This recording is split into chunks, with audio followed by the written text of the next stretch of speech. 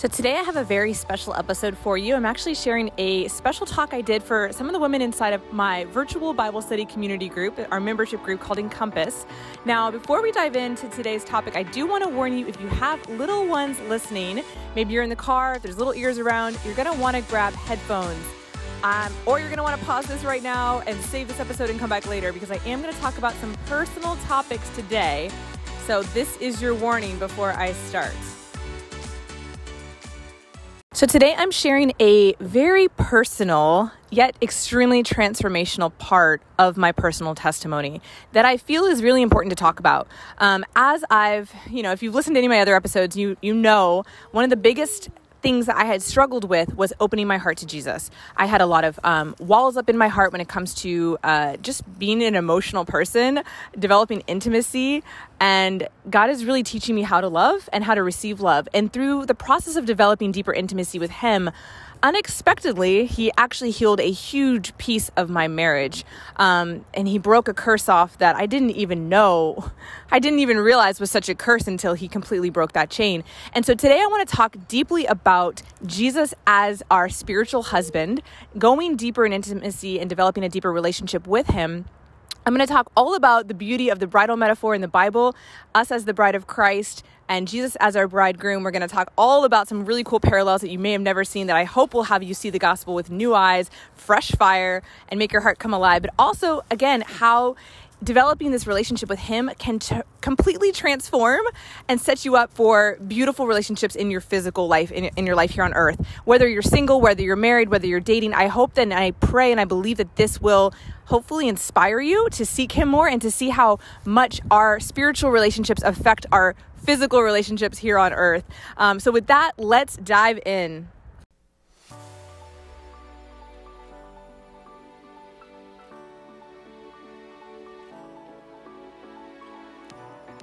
Welcome to Your Will Be Done, which basically means, okay, God, I am done doing it my way. I surrender. It's your turn to lead. This is the show for ambitious Christian women. Maybe you're a mom, a wife, a business owner, a corporate employee, or let's be honest, all of the above. And you're trying to figure out what exactly it looks like to be a true follower of Jesus in modern day life. What does surrendering it all and letting God lead actually mean when you've got bills, responsibility, kids to provide for? Whether you've recently been born again and this whole Christianity thing is brand new to you, or you've been a Christian for years and you want that fresh fire and deeper intimacy with God, and you really wish you had a girlfriend to help you navigate this entirely new and often very countercultural path, hi, that's me. My name is Sarah Petrucci, and I'm a former network marketer turned online mindset and manifestation coach who was radically born again in 2021. My entire identity was wrapped up in work and achievement until Jesus came into my life, changed everything, and made me new. I surrendered it all at His feet, and I'm taking you with me on the real, often messy journey so we can figure it all out together. I won't claim to be an expert, and I'll always tell you to test everything I share by going to your Bible, but God is teaching me a ton, and He is radically transforming my heart and my mind. So I'm sharing all of my revelations, learnings, and real life lessons with you, while also bringing on other guests so you can hear from other women's stories too. If you're hungry to grow in intimacy with God, live a life led by the Spirit, and you're not afraid to get a little messy with me as I share the real life journey of following Jesus, then let's do this, sister.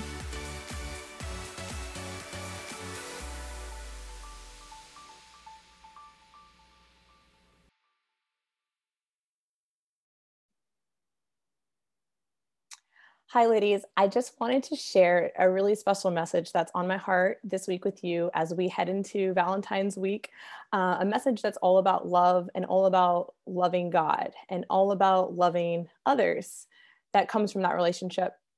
And I want to just be really frank with you. I am no expert here. I am new to a lot of this. And the things and the concepts I'm going to talk to you about tonight are things that used to be and still are a little bit very uncomfortable for me to talk about.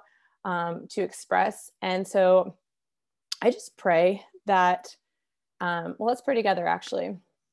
Heavenly Father, I just come to you today and I just pray over all of the women inside this group. And I just thank you for allowing us to be together. I thank you for allowing us to spend this time together and to be in fellowship in your word and to learn more and more about you and to dive deeper into relationship with you through this experience. I know that you've called each of us individually, and you're drawing us in closer to your heart. You're drawing us in closer to you, and you're calling us to dive deeper into that relationship with you, Lord.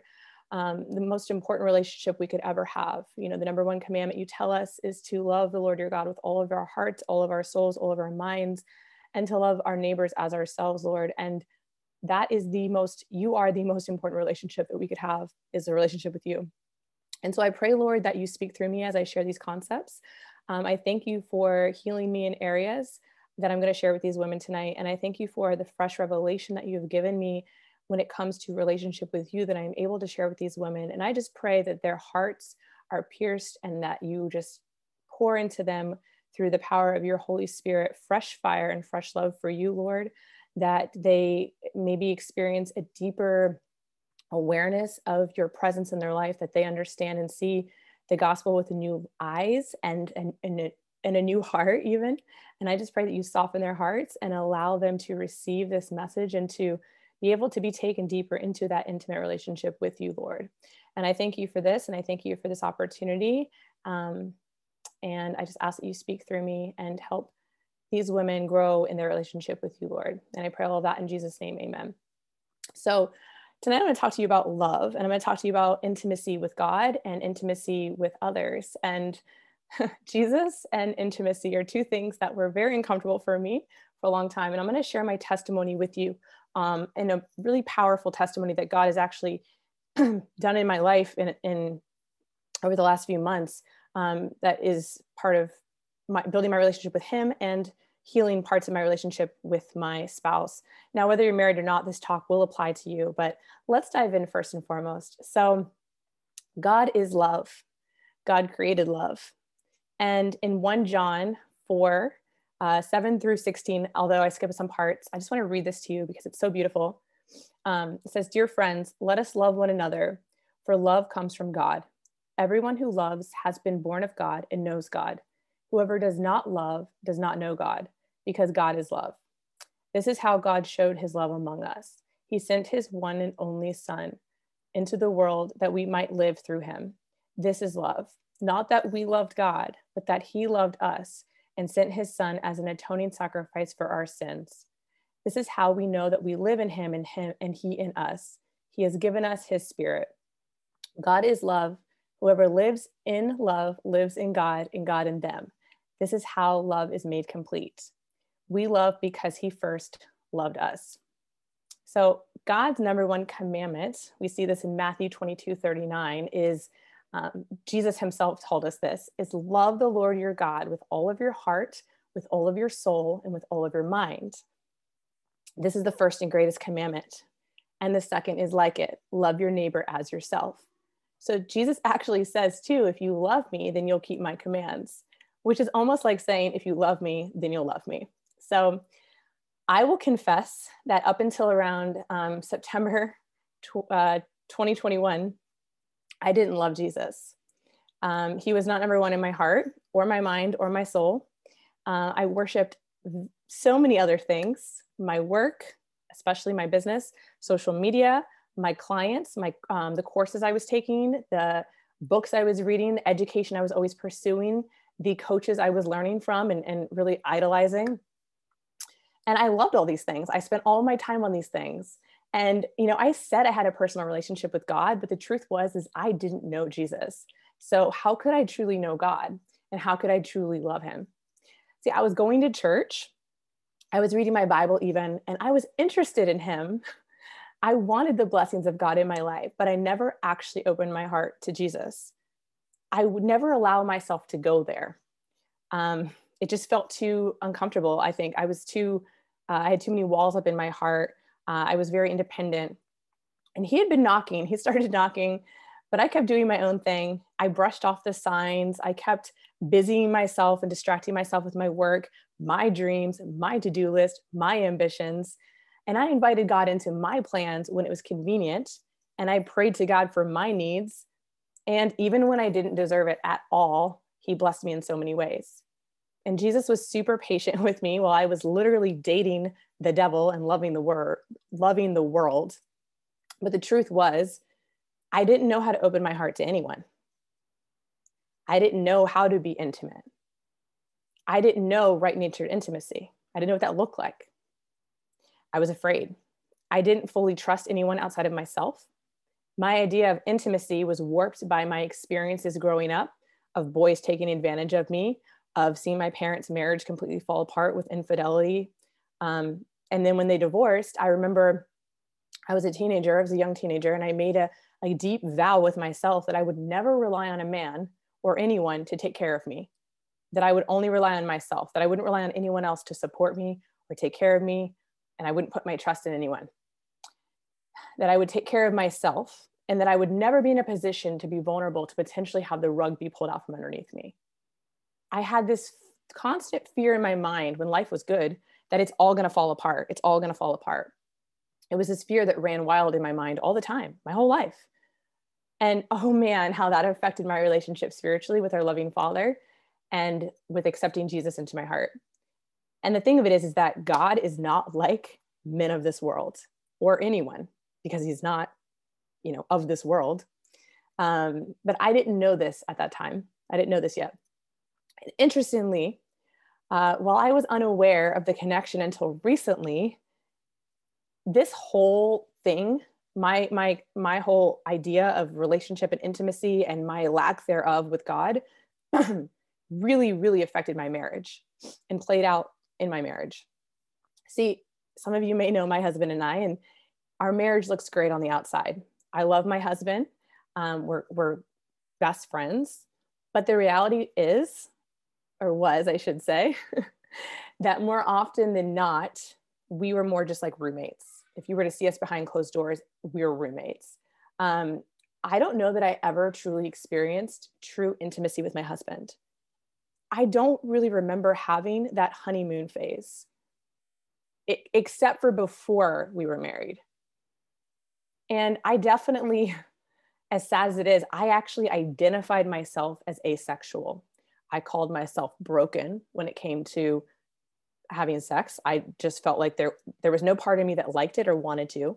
We'd have fight after fight about this, about my lack of desire of wanting to be intimate. And when we were intimate, I was plagued with these awful, hateful even thoughts that would run through my mind constantly. Awful things.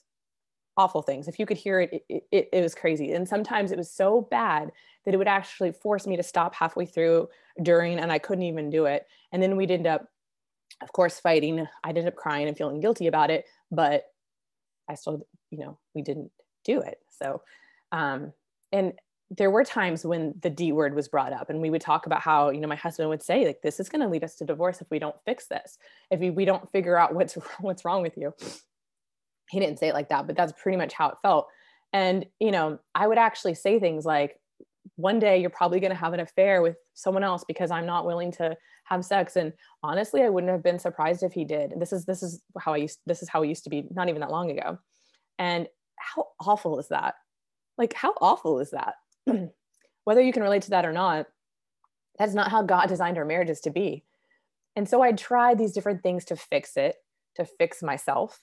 I would do these powerful exercises that Tony Robbins, that he took us through. And I tried these new agey techniques. I tried breath work. I was even seeking and trying to find a sex therapist. But the sad reality was I really didn't even really want to get better. For my husband, yes, I did. But I think what the real truth is I honestly couldn't imagine myself ever enjoying sex in marriage. I said I'd be fine without it forever. And I just assumed this was just the way it was. One second. Excuse me. So let me tell you the one thing that radically transformed this whole situation. Jesus. Letting him in and fully surrendering my heart to him to work on changed everything. And we'll talk about that. I'm going to dive into some other things. But so while I know that we are not all married here, I want to share with you some of the revelation that God has given me, because whether or not you can relate to my story at all, whether or not you're married or single, the truth is that our spiritual intimacy And our relationship with Jesus is super important, and it affects all of our relationships in the physical world so much more than I ever knew. And I firmly believe this. And so let's talk about that. Our God is a relational God. Even the fact that he exists in a trinity shows us this. And when we go back and we look at the very beginning, we go back to Genesis, the very beginning of everything, we see God's original and perfect design and why he made us. See, God doesn't need us. He wanted us. He wanted us to have a relationship with him. He made us humans in his image, special and very good. He breathed his breath into our lungs to bring us to life spiritually. And we're the only creations that were made this way. And his original design, when he created the world, was for us to walk with him in the garden, to be unified with him, to have this God and human connection, right? And we see also in the very beginning of Genesis, we see God's beautiful design for man and for woman and for marriage in the very, very beginning. God made man and wanted him to have a complementary companion on this earth. And so he took his rib and he made woman out of man and created them to have this intimate union together. Genesis 2:23 through 24, the man says, "This is now bone of my bone, flesh of my flesh, and she shall be called woman, for she was taken out of me." And then God says, "This is why a man leaves his father and his mother and is united to his wife, and they become one flesh." All right, I want to talk about this term, one flesh. We see this a lot throughout the Bible, and it's really important. In Ephesians 5:31 through 32, we see this referenced again and expands, and Paul actually is talking about this at this point, and he expands this metaphor. He says, "For this reason, a man shall leave his father and his mother and shall be joined with his wife, and the two shall become one flesh. This mystery is great, but I am speaking with reference to Christ and his church." So this idea of one flesh is the shadow and mirror of Christ in us and us in Christ in that relationship. One flesh is symbolic, and it's it's the symbolic physical mirror of how we become one spirit in unity with Jesus.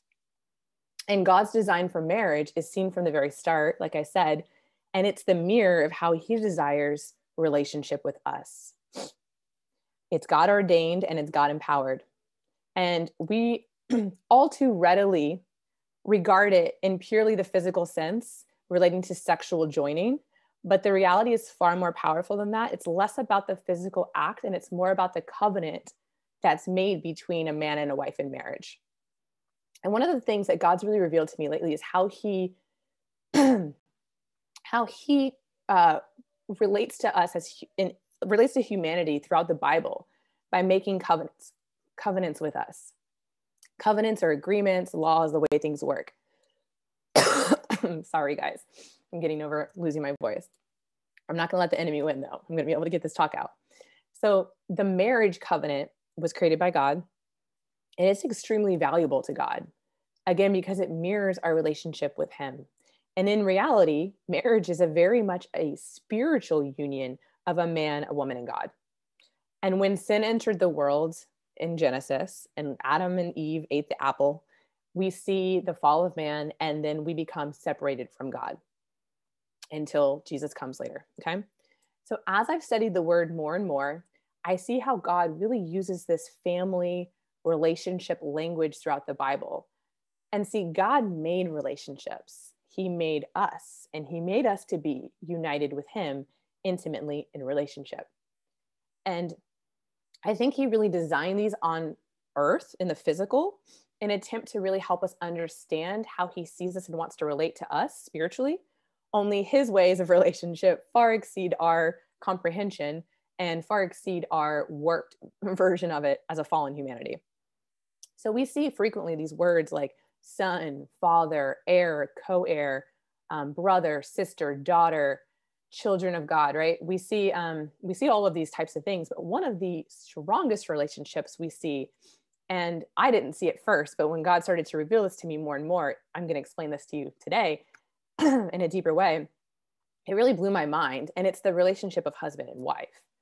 And so I really believe that when the Holy Spirit reveals the bridal and wedding metaphors, it will change how you see the whole gospel.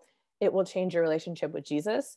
At least it has for me. So let me first say, though, I will be the first to admit that this type of language and this concept of Jesus as a husband, it totally freaked me out when I first heard about this. I could not handle it. You can ask Nina. Even just 2 months, or in November, which was what like 3 months ago, she had an exercise where we were envisioning our wedding day and Jesus is at the altar and all this stuff. And I was like, whoa, no. Like, that just shows you how fast God has like changed this for me. But it felt too human. It felt too romantic. It felt inappropriate even and wrong to me to think of God in this way. It felt irreverent to me. And I know now it's because I was thinking of this in terms of my own human relationships and perverting it in my mind based on that.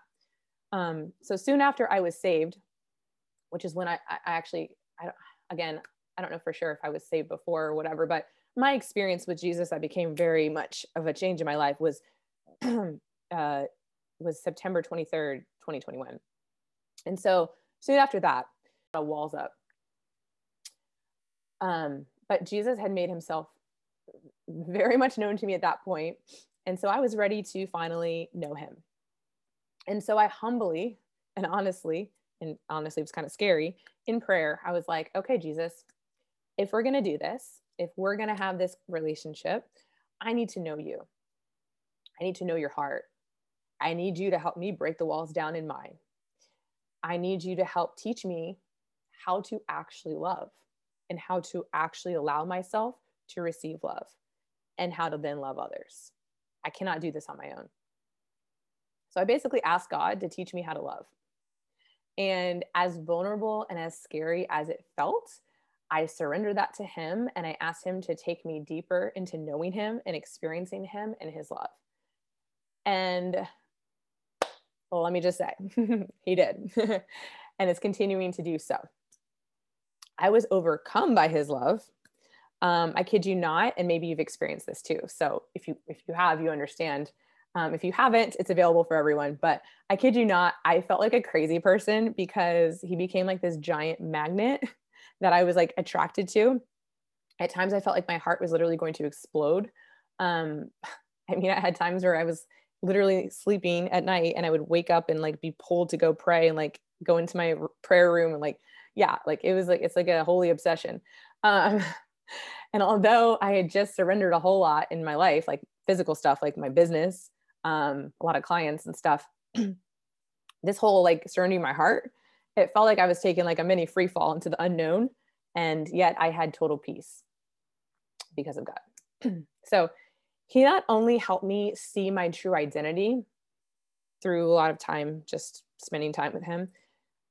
He started helping me understand who I really am in him and shedding those false identities that I'd always gained from the world.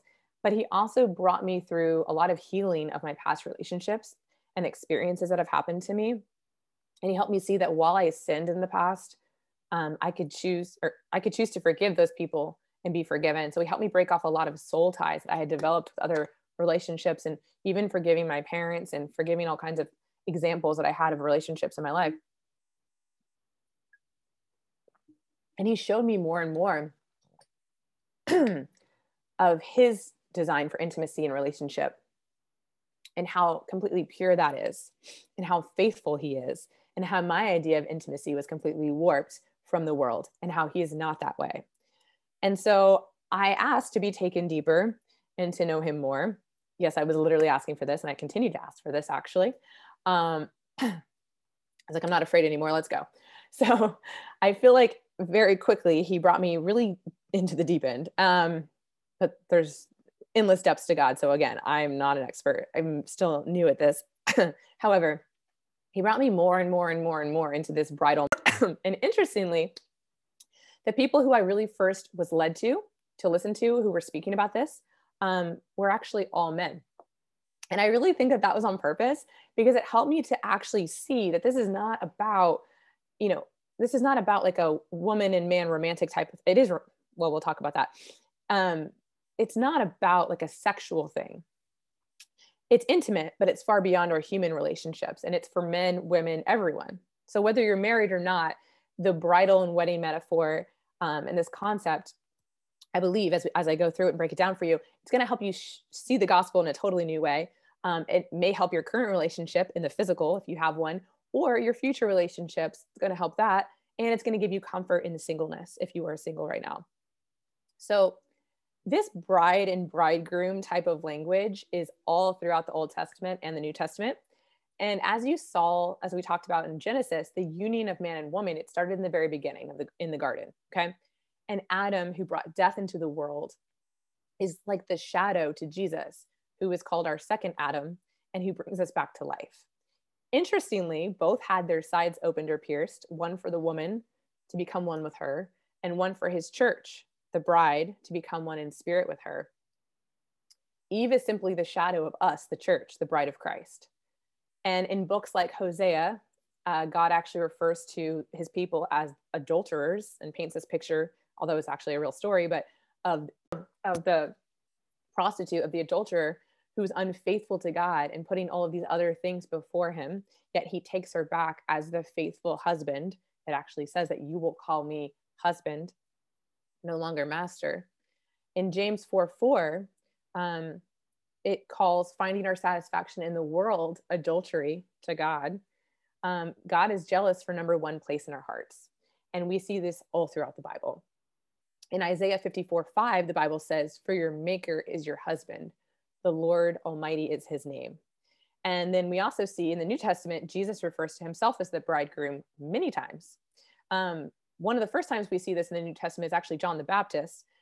John the Baptist refers to Jesus as this, and he refers to himself as like the best man. And when people are asking John the Baptist, are you upset that because he had followers, are you upset that your followers are following Jesus now that he's here? And John says, the bride belongs to the bridegroom. The friend who attends the bridegroom waits and listens for him and is full of joy when he hears the bridegroom's voice. That joy is mine and it is now complete. John 3:29. And Paul says in 2 Corinthians 11:2, I am jealous for you with a godly jealousy. I promise you to one husband, to Christ, so that I may present you as pure virgin to him. And then in Matthew 24, we see actually Jesus is talking about all these parables in this part, and he paints this prophetic picture of end times in Matthew chapter 24. And then in Matthew chapter 25, Jesus jumps right into the parable of the 10 virgins, the 5 wise, the 5 unwise, who the unwise don't have enough oil in their lamps to make it to the wedding feast. And they're trying to go find the bridegroom, but they can't. Basically, it's a warning call for being unprepared at his final coming. And so then in Revelations, we see this picture of the wedding feast, and we see it actually says the Spirit and the bride say, come, when they're calling for Jesus. And it's interesting that Spirit and the bride are one voice united, calling for Jesus to come. And then in Revelations 19:7, it says, let us rejoice and be glad and give glory to him, for the marriage of the Lamb has come and his bride has made herself ready. And there's even more. These are just some of the ones. So there's a lot of talk about this. And what's interesting is, do you think it's coincidence that Jesus's first public miracle was at a wedding feast in Cana, turning the water into wine? And then the very last picture we have is of the wedding feast with the bride of Christ, with us and Jesus. I don't think so. Jesus was pierced in the rib, and his blood restores us back into perfect union with him. Adam's rib was removed to make woman and become united with her. So we see these parallels. There was this giant veil hanging in the Jewish temple separating everybody from God. And when Jesus died, the veil tore, right?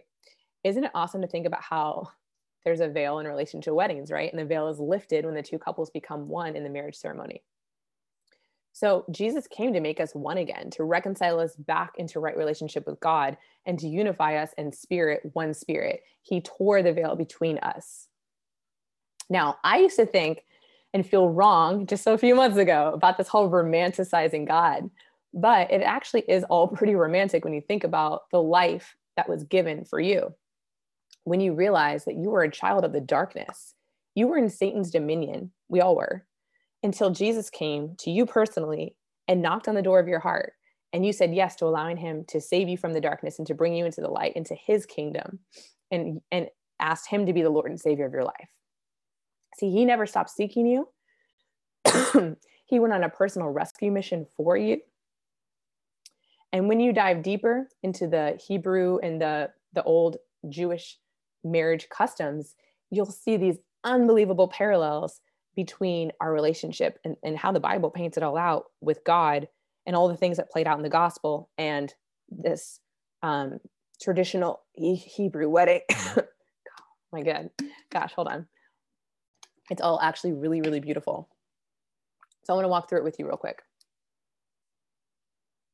Okay.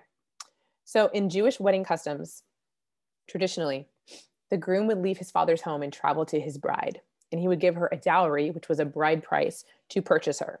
And she would have to be made known the price, and the wife could only be acquired by her consent. So we see in Ephesians 5:31, as the scriptures say, a man leaves his father and his mother and is joined to his wife, and the two are united into one. Okay, now when you think about this, Jesus left his father's house in heaven to come down to earth, to come down to us on earth. He gave the ultimate price, his own blood, for the chance that we would say yes, even when we didn't care about him, even when we were sinners, even when we turned away and we were unfaithful and we neglected. Romans 5:8 says, but God showed his great love for us by sending Christ to die for us while we were still sinners. Okay. 1 Corinthians 6:19 says, do you not know that your bodies are a temple of the Holy Spirit, who is in you, whom you have received from God? You are not your own. You were purchased at a price. So you can see that right there, that parallel. God did something for us even when we don't deserve it. And yet, because he loved us far beyond comprehension, he came on a rescue mission to save our lives, to save our souls, to save your soul for eternity. And yet we're not forced to say yes. We have a choice. Jesus giving all of himself on the cross, pouring out his blood for us, is like a giant wedding proposal for our commitment and our love. God wants us to say yes voluntarily, to surrendering our life to him on our own terms, not by force, because that's true love, right? So when we say yes, we are committing to following and trusting and putting our faith in him as our spiritual husband. We turn away from Satan and all of the other gods that take our priority and number one in our heart, right? And we put him first in our heart. And what's interesting is when we do that, and as Christians, we typically say yes to following Jesus with an outward sign of our commitment, like baptism. Well, in traditional Jewish wedding customs, when the couple decided to get together, when the couple decided they were going to be married, or the woman said yes, the couple would often immerse themselves in water and have this cleansing ritual as well, which is pretty cool. Now, this would then start this sanctification period. Sorry, this starts our sanctification period for us, right? Excuse me. And in Jewish marriage, this cleansing ceremony would start the betrothal period. And what's interesting is the word betrothal actually means sanctified. So this is when in Jewish customs that the wedding covenant was technically enacted and signed. And the couple would typically drink a glass of wine together to celebrate this covenant, this agreement that they made.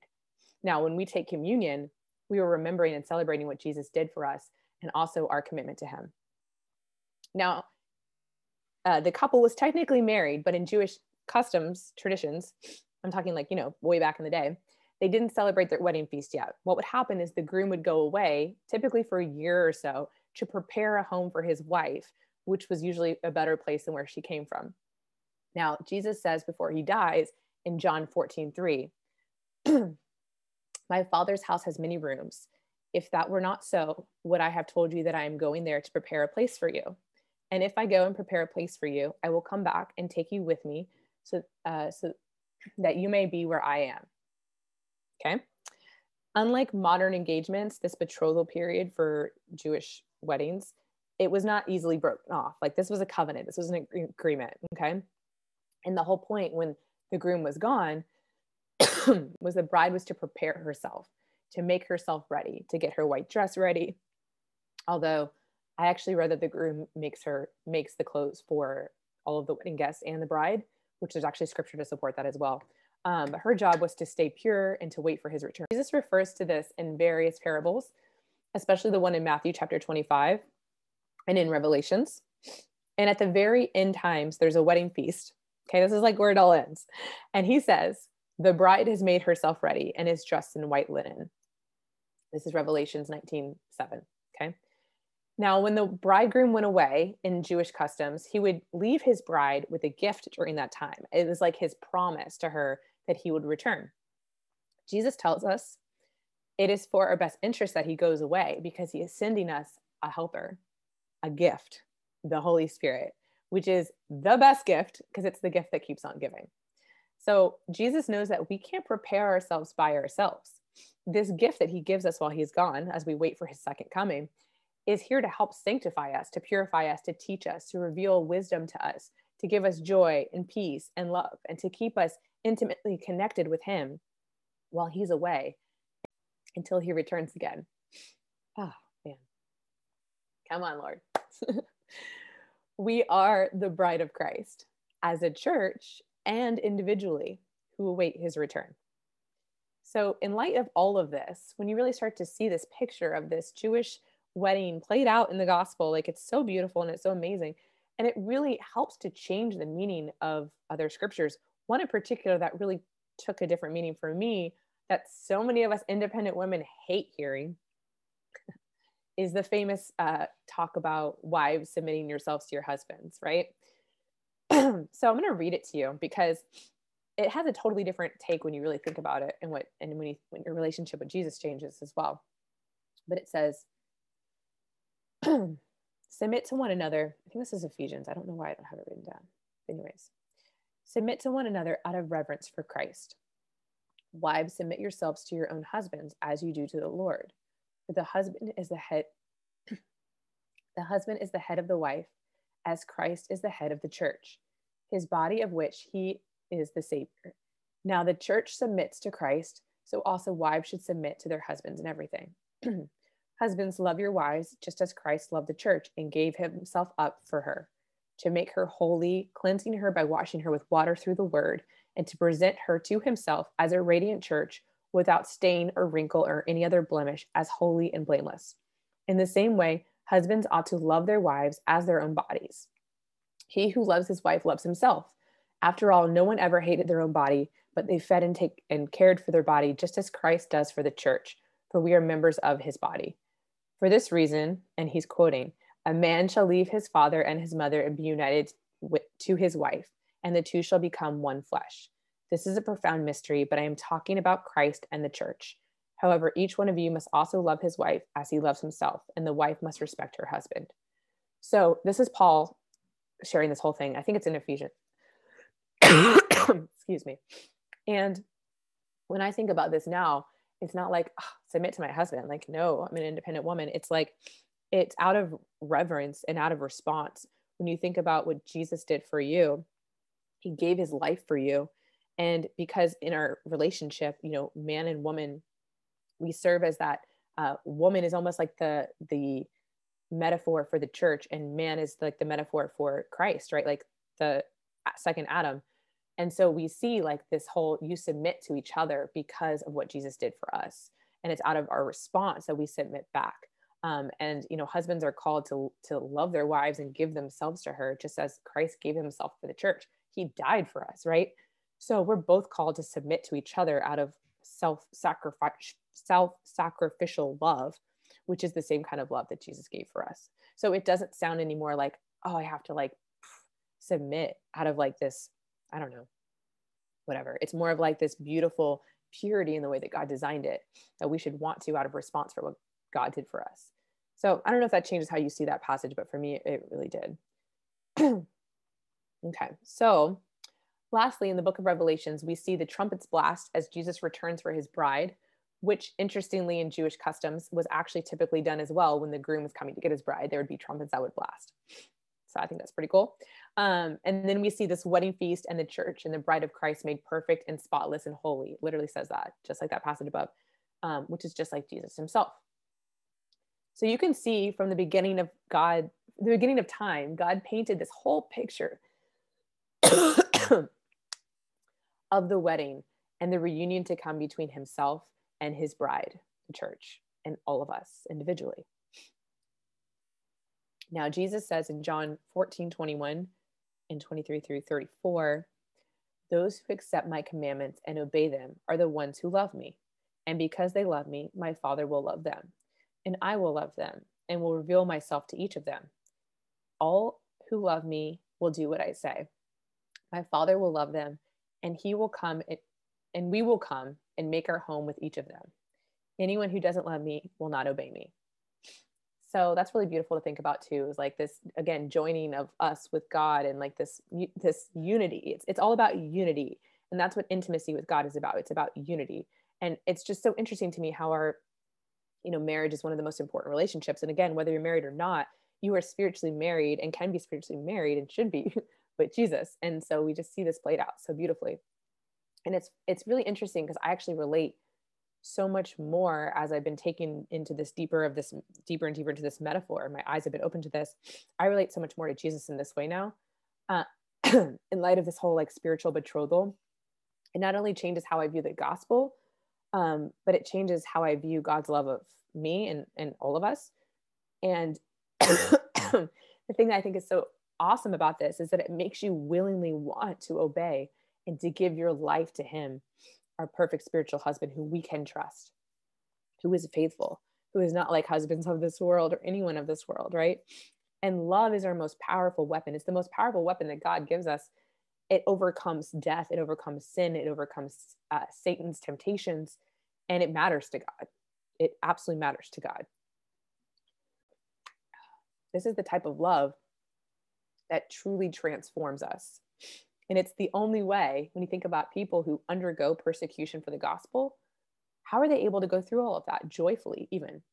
It's only through God's transformational love. And so intimacy with God and developing this kind of relationship with God matters to God. He doesn't just want us to read our Bibles, to go to church, to go through the motions.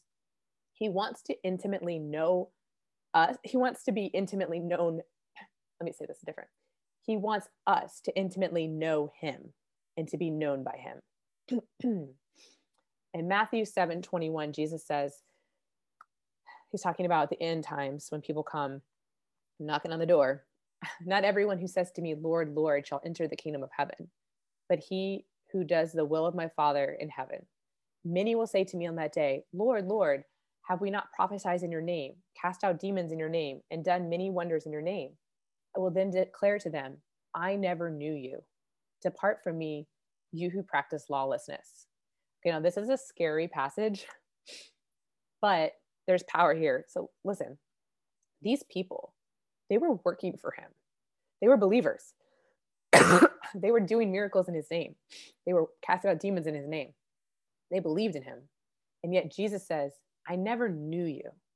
And if you look up, I have my nerdy concordance, where I look up the Hebrew meaning of the word know here, or new.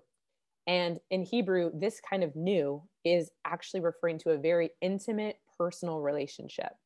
It even implies the same kind of knowing that comes from a sexual relationship, like when Adam knew Eve, it says in the Bible. Now, I'm not saying that Jesus wants to have sex with us. That's not what I'm saying. But I am saying that spiritually, he wants us to be in a deep, intimate relationship with him. Okay. And marriage, going back to marriage is a deep spiritual agreement. And, we can see how big it is spiritually, actually. I never thought of marriage as a spiritual covenant and a spiritual bonding before, but man, you can see how powerful it is when you see how hard the enemy attacks it in the world today. Yet when we practice intimacy spiritually, we will stand stronger against the enemy's schemes, both in our spiritual life and in our physical marriages and our relationships, and we will have our reward one day in heaven. Again, whether you're married or not, this is important to cultivate this relationship with Jesus now. Interestingly, too, we see how important this is to God because Jesus also criticizes the church in Ephesus at the very end times in Revelations. He's going through all the churches, and he praises the church of Ephesus, praising them for all their good deeds, telling them, you had your you had your what's the word? Theology right, you had your good deeds, you knew sin, like all the things. But he tells them that they failed, even though they did all the right things, that they failed because they forgot their first love, which is God. So why is this so important? Why is intimacy with God so important? Why love Jesus this way? Well, Jesus says so.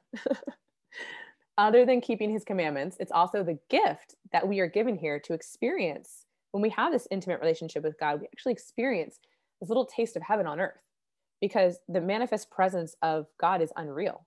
If you get a taste of that, like, it transforms you. It's literally like being in love.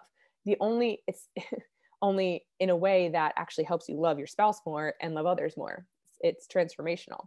And it comes with pure joy and peace and real healing in our hearts.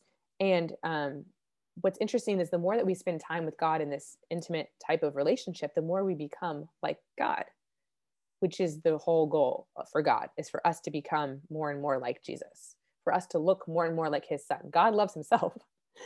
When we look like his son, someone had this quote that said, Jesus stood before God as you, so that when you stand before God, he will see Jesus. Basically, you will stand before God looking like him, if we allow him to transform us. So as you spend more time with him, then this starts to happen more and more. And then what's really cool is that you then become more like him, and your heart breaks for the things his heart breaks for, and you see the world more the way he does, and your desires become his desires, or his desires become your desires. And then you love others and extend that out to the world. And all the commandments take care of themselves when we get right with God. Also, this type of relationship builds trust. It builds trust with God. It builds trust with others. Again, like, we have these broken relationships in the human fallen world, right? But when we can really cultivate right natured intimacy with God, and we can reprogram how this relationship with God, and develop a pure, beautiful relationship with God, we can seek that out. If maybe you're not married, you can seek out that in a spouse. Maybe some of us have had people let us down. Maybe men have let us down. I know that's happened for me, but God is faithful, and he wants to show us that he's not like the people in our life. And he'll demonstrate that to us over and over and over. So this will actually help raise your values and your standards for your real relationships in real life as you get closer with God. And I believe those of you who aren't married will find that this will help you seek out that God-loving husband, and have a beautiful marriage in the future. Also, when you're tempted, when you have this relationship with God that's so strong like this, when you're tempted, it's so much easier to say no, and you don't even want to. It's like saying, no, thanks, I'm married. Like, you don't want to flirt and date the devil when you're committed to Jesus. And when you remember that you've been rescued by the King of Kings and the lover of your soul, it makes overcoming sin so much easier, because a wife wants to please her faithful husband, right? So let's talk about some tangibles. How do we cultivate this intimacy, this deeper intimacy with Jesus? Again, I am new at this, so I'm not going to claim to be an expert, but I have kind of gone into the deep end here. So I'm hungry for it. So here's what's helped me. Not this, but number one is pray for it. Recognize that you can't do anything on your own. Humbly admit that you need his help and you want to know him more. Pray to him to know him more. Ask the Holy Spirit to remove any blocks and reveal his heart to you more. This is literally what I had to do. I was like, listen, I don't know how to love. I don't know how to receive love. So I need your help. Confess your sins and repent. Sins will keep us separated from God. So confess your sins. Ask the Holy Spirit to reveal your sins. Maybe there's things you haven't even thought of. We're going to continually, no one's perfect, so we're going to continually have things. But seeing your sins as painful, recognizing and seeing your sins is painful. However, it also makes you that much more grateful for Jesus and run to him. So unless you've been convicted of your sins, you don't really recognize how much he's done for you. There's actually a story in the Bible about that, where the woman, I think she's like a prostitute, and he says to her, he's like, those who have much sin will be that much more like grateful and come to me or whatever. So nothing's too much for God, right? He came to help the lost. So give it to him. Listen. This is a big one. Listen. I'm working on this big time. Sit and just be with him. Go, be with him alone. Jesus says, when you pray, go into your closet, shut the door, and pray to your Father. Be alone. Give him space to communicate back to you, and spend time in his word consistently, because God speaks through his word, and you can pray for that as well. Pray for revelation through his word. You can pray through the scripture. Okay. The other thing I would really recommend is starting a journal. This has been huge for me. When I sit with God and I ask him to reveal things to me, and he does, I write them down. And the more that I do that, the more that I see, wow, like I can really see things actually play out. I can see how God is speaking. You start to learn more and more and trust that it is his voice. It's also really great when you are having those moments of doubt to look back and see like, wow, look at these things he's taken me through. So I would definitely recommend that. I call it a Jesus journal. I literally started and I said, God, I said, Jesus, I don't know you. How am I supposed to love you? In order to love you, I have to know you. So reveal yourself to me. And I ask him to reveal himself to me in some way each day. And he's taken me from like, again, like very basic stuff to like a lot deeper stuff and a lot of stuff within myself, right? Like healing stuff. The other thing is just being open, being open and being okay with being uncomfortable and vulnerable. Because it is hard. Like you might have some things revealed to you that are challenging. You might have to forgive some people. You might have to go through some past experiences, maybe, or maybe he'll show you those of where you need to forgive people. And it can be challenging. And so, again, though, he is going to do this on a pace that you can handle. He is going to do this gently. He is the greatest healer. Honestly, I'll tell you the end of my testimony in a little minute here, but there will be some tears. There probably will be tears. There may be weeping. Sometimes revelations that will completely wreck you, but he's gentle and super transformational. I can break a chain like that. It's wild. So what blew my mind was that as I sought after God and as I've done this, he's revealed more and more, and he's taken me deeper into this revelation of his love. And here's what ended up happening pretty radically. The issues with my husband that I talked about in the bedroom completely changed. They are now, if you could hear my thoughts, it's like, it's crazy town day and night. My thoughts now are thanking God for my husband, praising God, saying this is heaven on earth. You know, it's like prayer it's all prayer of gratitude and thanks. It is not the negative and the evil and all of that. It's like he broke off a curse. And I really believe it was a curse of the enemy, because the enemy will do anything to try to keep us to try to get us to fall into sexual sin before marriage, and do everything to keep us apart when we are married, because marriage is so important. And I really believe now, I was thinking about this today too, like the reason also he attacks it so much is because if we can't have, and we don't have examples of good, strong marriages in our life, which a lot of us come from divorce, I do, and adultery and infidelity and all of that was what was modeled to me, then how can I trust God, right? It's so much harder to trust God and to view God in this way, because my example of marriage was broken. And so the enemy is going to try to attack us so bad, y'all, but we have the opportunity to change future generations by us saying no and realizing the beauty of this and realizing the importance of that right-natured intimacy with God, because that is our strongest weapon. And then when you are married, that relationship is, first off, God can heal. If you have issues, God can heal it. I'm living proof of that. If he did it for me, he can do it for you. But also it is actually, sex and marriage is a sign of worship to God. And the more that that has changed my perception of it as well. Just anyways, it's wild. So I really believe that our intimacy spiritually deeply affects our marriage intimacy.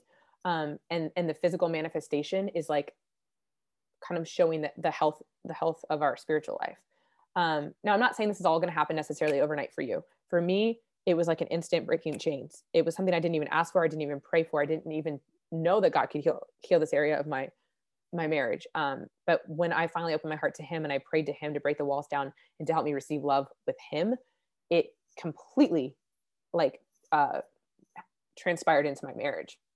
And again, if you're not married, that's okay, because building this relationship with Jesus will not only comfort you and allow you to remain pure while you're waiting for your physical husband.